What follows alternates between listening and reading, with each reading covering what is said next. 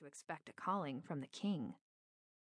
Yesterday, though, an embassy had arrived from Thessaly, a kingdom in the east which, in ancient times, had once been under the suzerainty of the Heptarch of Corfu. That meant little. All 7 parts of the world had once been ruled by the Heptarchy, and Thessaly had been free of Corfu for 1,000 years.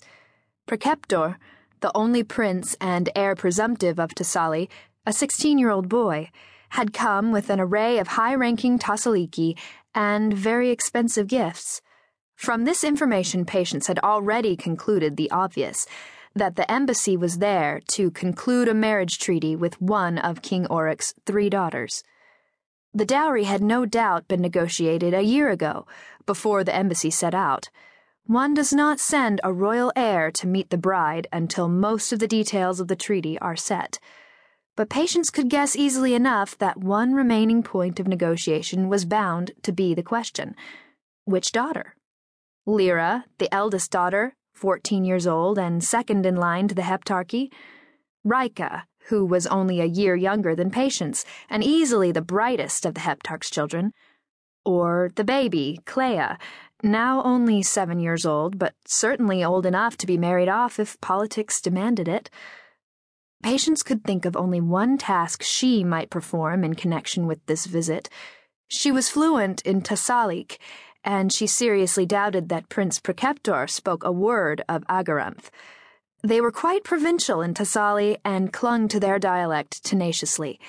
If a meeting were to take place between Preceptor and one of Oric's daughters, Patience would be an excellent interpreter. And since Clea was an unlikely candidate, and Rika could speak passable Thessalic, it was most likely that the chosen daughter was Lyra. All this reasoning took place while Patience pulled on her silk chemise. She turned to face Angel then and smiled.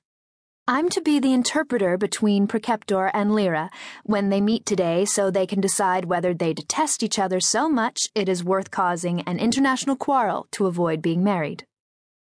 Angel smiled. "It seems the most likely thing." "Then I must dress to take part in an official meeting between future sovereigns. Would you call Nails and Calico to me?"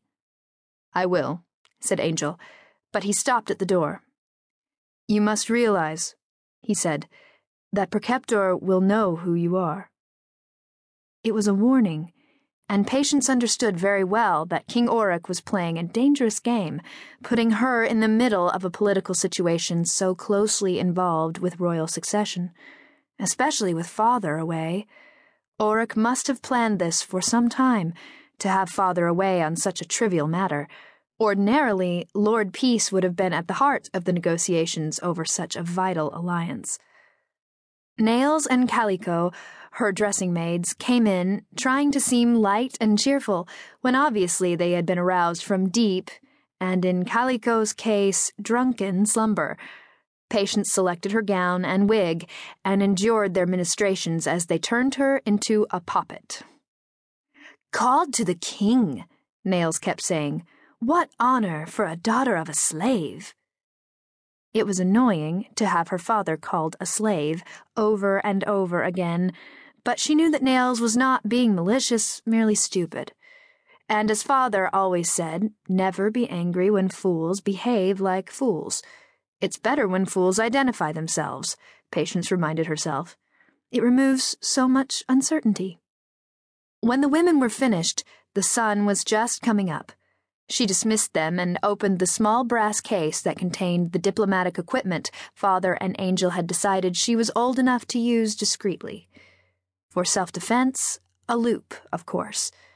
It was a long strand of incredibly strong plastic, so fine that it was almost invisible. It could cut through flesh with only a little pressure. It had knobs of plastic on both ends, so Patience could grasp it without slicing off her fingers. And for attack, a glass pendant which contained a swarm of pinks, almost invisibly tiny insects that homed in on human eyes and in a matter of minutes would build honeycomb nests that always resulted in blindness within hours. If the eyes were not removed quickly, the pinks would bore through to the brain and cause chronic, permanent palsy. A vicious weapon.